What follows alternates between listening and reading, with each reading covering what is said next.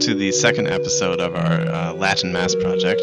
Today we will be talking about how we should pray at Divine Liturgy at Mass. I'm Michael Sauter once again. This is Joe with me. Hello, Michael. We're joined now by a third member today, Aaron. Hi, Aaron. Hello. It's great to be here. Last time we ended talking about the Mass as a drama, and I think that's a concept that probably could be developed a little more. Joe, is there something more we can do with this idea? Because we just briefly touched on it at the end last time. Well, the idea of drama is built not just into the liturgy, but even into the very structure of the churches that we pray in. Just think of the normal shape of the church. It's what? It's a cross. Right. The cross is the sacrifice of Jesus that we're celebrating. But there are other things that you might not realize about the church, such as that when you look around the walls of churches, especially older churches, there's frequently vegetation that's put all around the columns or in the paintings or the mosaics on the walls. Or, there might be images of trees, of flowers. You see sometimes little heads of angels sticking out of it. In a lot of churches, there are stars on the roof. All of this is part of the impulse towards drama that is in the liturgy that we see spelled out in the building itself. So there's something much beyond that space that's being pointed to here. Yeah, we said last time that the liturgy was about the sacrifice of the Lord Jesus, representing it. We might add that there's something cosmic to the whole liturgy. I have a quotation from Benedict XVI.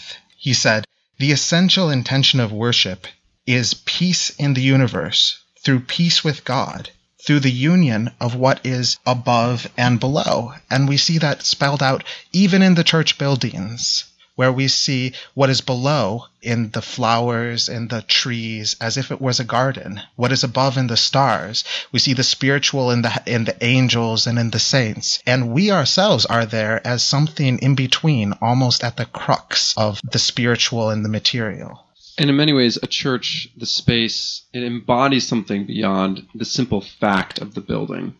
In modern times, we don't really have the same sense of natural religion where if you can think of a primitive tribe marking out a tree or a bush or a rock as having some sort of sacred significance, the closest thing we have is imagine you're in a room with a flag that was used by Apollo missions that touched the moon. It would take on a certain presence. It would have a certain resonance and importance. And by being in contact with that object, you are immediately in contact with something well beyond yourself, something cosmic. So a church and many of the objects within a church and throughout the sacred liturgies are designed to give you that sense of this is more than just simply a building or a vestment. It takes on some other character, some other resonance at the same time. Yeah, so how does this translate then? I mean, so we asked the question, how should we pray at Mass? I mean, how does this translate to our prayer? We must always remember when we're praying at Mass what we are as humans.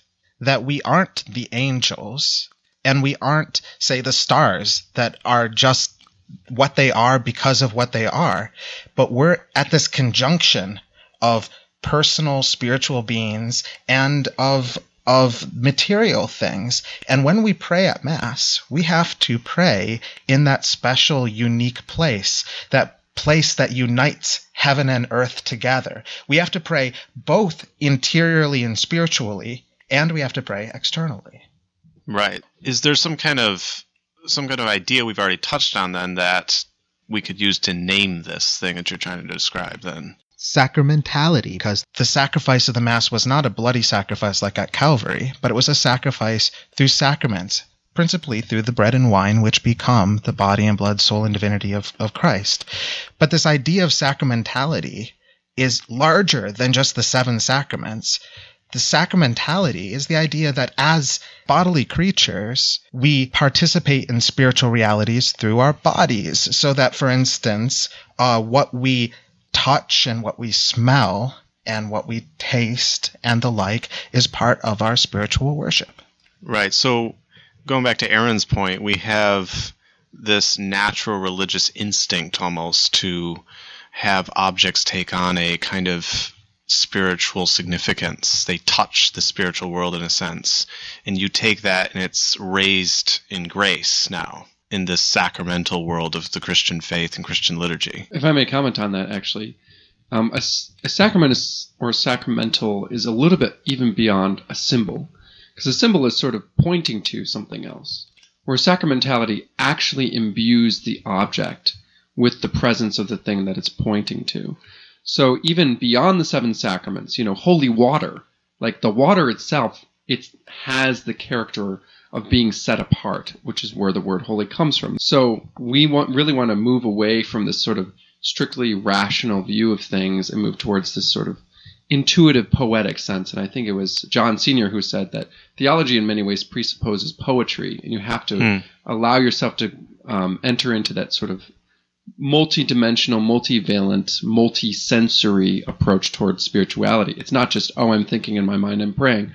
No, the very things that you're touching and what you're saying and feeling and hearing and smelling are part of prayer. So when we enter into the church, we shouldn't think that we are entering into a building that has all of these statues of saints or the like that we've been talking about. We should think that those symbols are doing more than just symbolizing. They are actually our way of entering into this union of the cosmos, this cosmic liturgy. They bring about the reality they signify. Yeah, and that sacramentality, it's the worship of God through our bodies, where the bodily symbols bring about in some way what they symbolize. And so it's not too much to say that the church is like a microcosm. The liturgy is like a microcosm. It holds the whole cosmos in it. It accomplishes the whole unity of creation. What then are some of these bodily gestures that we find in the tradition of worship in the church? The very first thing is the facing towards the east, towards the rising sun. We orient ourselves, even in the cosmos, in the traditional Latin Mass, everybody facing the same direction. And this is one of the oldest symbols. It goes back as far as records go, and much earlier than that. This actually ties us into the most ancient of any religion. If you look at basically every primitive religion worship the sun. What's the importance of the east? It's where the sun rises. And today, what we understand is the sun, if you will, has a gravitas that holds together the solar system. So Christ, being is the Son of God and symbolically the sun that rises, if you will, provides a center and a gravity and a focus. All religions have this, as you said, Aaron. They all have this sense of orienting themselves in prayer, and also this sense of having a center of prayer. So they might have a tree that for them is the center of the universe. A building, in almost every primitive religion, the highest building has to be the holy place, and they see that as being the very center of the world. And there's something like that in the Mass, in this idea of the whole plan of God to unite everything in himself being contained within the liturgy and within the church. And furthermore, if you read the sacred and the profane, what's discussed in there is about how a lot of religions in seeking the sacred will make it the center of the universe, if you will.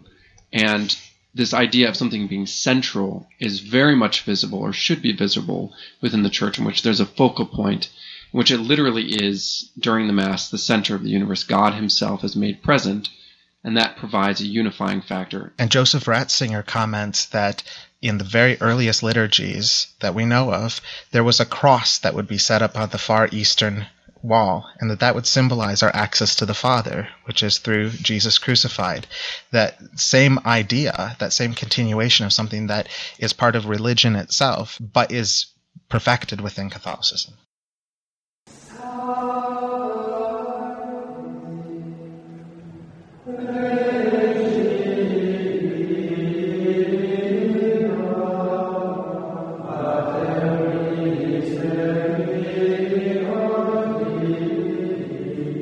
Now we have other bodily gestures too. We kneel, we stand, we sign ourselves in different ways. These also then are taking on some of the same sacramental significance. Kneeling and standing are probably the most important gestures for this participation in the liturgy, for the worship of God with our bodies, because that's what we do with our entire body. We kneel, we stand, sometimes we sit, and each one of these has a meaning within the traditional Latin Mass. Standing symbolizes our dignity before God, that we are sons of God. It also sometimes symbolizes marching, our willingness to go forward in the service of God, because standing is the posture that you are in when you're about to move. Kneeling in the West, in the Latin tradition, symbolizes two things: adoration and also penance, because when you kneel down, you're seeking mercy, you're acknowledging that you are subordinate to somebody. And of course, when you want to adore God, you would take this position of subordination. But also, when you want to beg God for his mercy, you would kneel down. Kneeling's a very natural kind of stance for interior prayer, meditation, just like standing is a very natural stance for singing. So when we sing at the Latin Mass, we tend to stand. When the priest is praying, we tend to kneel. Do we not also kneel at the Latin Mass for communion? And that seems to have a very profound connection with what we're doing. This is a very big difference between the experience at the new Mass and the experience at the older form of the Mass. With the Reformed Mass, you'll see mostly people going up and standing for communion. But kneeling implies a great devotion and adoration of God. And at the Latin Mass, when you kneel at the communion rail to receive the body and blood of the Lord, that is an intimate moment, but also a moment of awe in the presence of God, of adoration. Yeah, and one of the things I would add to that is, one thing to keep in mind is, again, integration. So what you do with your body affects your soul, and your soul affects your body. It's a back and forth, back to the symbiotic. So for me personally, I try to, wherever possible, always kneel regardless of the liturgy that I go to. I've just found personally that by having my body reflect my interior attitude, it makes receiving communion all the more fruitful. What we do with our body begins to form what's going on the inside, right? Right. And then so also with other gestures too, then at the Mass. Right, when we make the sign of the cross, what we do with our hands, that's a really important thing. It's changed. You'll see the priest sometimes hold his hands up. That's called the orans position. And it's mentioned in the scriptures, in the Psalms, it's mentioned by St. Paul, where he says, lifting up holy hands. And the evidence from the catacombs and the like is that the early Christians prayed in sort of a liturgical gesture with their hands raised. In the Middle Ages, this became putting your hands together with your thumbs forming the sign of the cross. That comes from the oath of fealty, where if you have your hands together, you can't be holding a sword. And so you had your hands together, and the person that you were swearing fealty to, your Lord, would squeeze your hands a little bit as a sign of having subordination. But putting our hands together is a sign that we are subordinate to the Lord, that He is God and we are creatures. And this kind of gesture of putting your hands together, palms flat, fingers extended, it's pretty universal as a form of prayer. There was an emoji that was supposed to be giving a high five, but everyone used it as prayer because they just saw that sort of symbol, and it eventually transformed into that because it's universally recognized as a form of prayer, is putting your hands together like that. Also, we have the sign of the cross. We shouldn't forget about that. I mean, that marks the beginning and end of the liturgy. Yeah, that's right. We begin with the sign of the cross.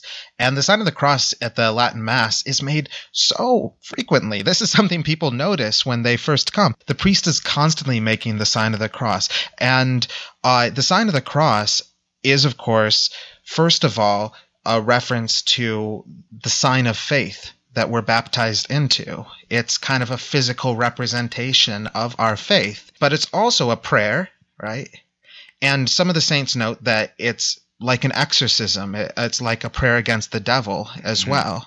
But in the Mass, when the priest does it, it can have two other symbolic things. Sometimes the priest makes the sign of the cross over himself, but sometimes he makes it in the air over something. And when he makes the sign of the cross in the air over something, he's doing one of two things. He's either blessing that thing, like he does at the end of Mass when he blesses us, or he's indicating that that thing is holy, because the sign of the cross is the most holy symbol of our faith. And so when he makes the sign of the cross over something, he might be indicating that it's holy. So when the priest at the Latin Mass makes the sign of the cross over the Eucharist, obviously he's not blessing the Eucharist. Right, yeah. But he's indicating that the Eucharist is holy. So one of the things I would add is also in the reception of communion, I prefer, and in the Latin Mass it is pretty much universally done, to receive only and exclusively on the tongue.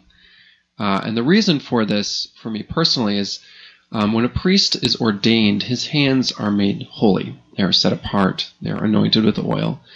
And it's not to say that I haven't been made holy through baptism, but when Christ gives himself to me through the hands of the priest, it is like a bird feeding its young, and I just simply have to open up my mouth and receive. It's much more receptive. It's less active. The posture that you take, if I'm kneeling and receiving on the tongue, it is frankly a lot more vulnerable. The power is in the hands of the priest who represents Christ, and he is the one who feeds me. All of these gestures participate in the cosmic liturgy, and as Aaron was just saying, they form us. They become part of our prayer, and they become part of the habits of what's on the inside. And there's this kind of reciprocal relationship. What's on the inside gives the meaning and the form of the gestures that we do, but then the gestures that we do become part of how we experience life on the inside. So when you do little things that you at first glance hardly seem to matter, whether you're standing or kneeling for communion, whether you're receiving it on the tongue or on the hand, those impact the way that you perceive the faith. And they also impact, in some way, whether little or small, the way that we're worshiping God and the way that we're entering into this liturgy. Right. Okay. Well, thank you. Thank you very much, Michael. Thanks for having me.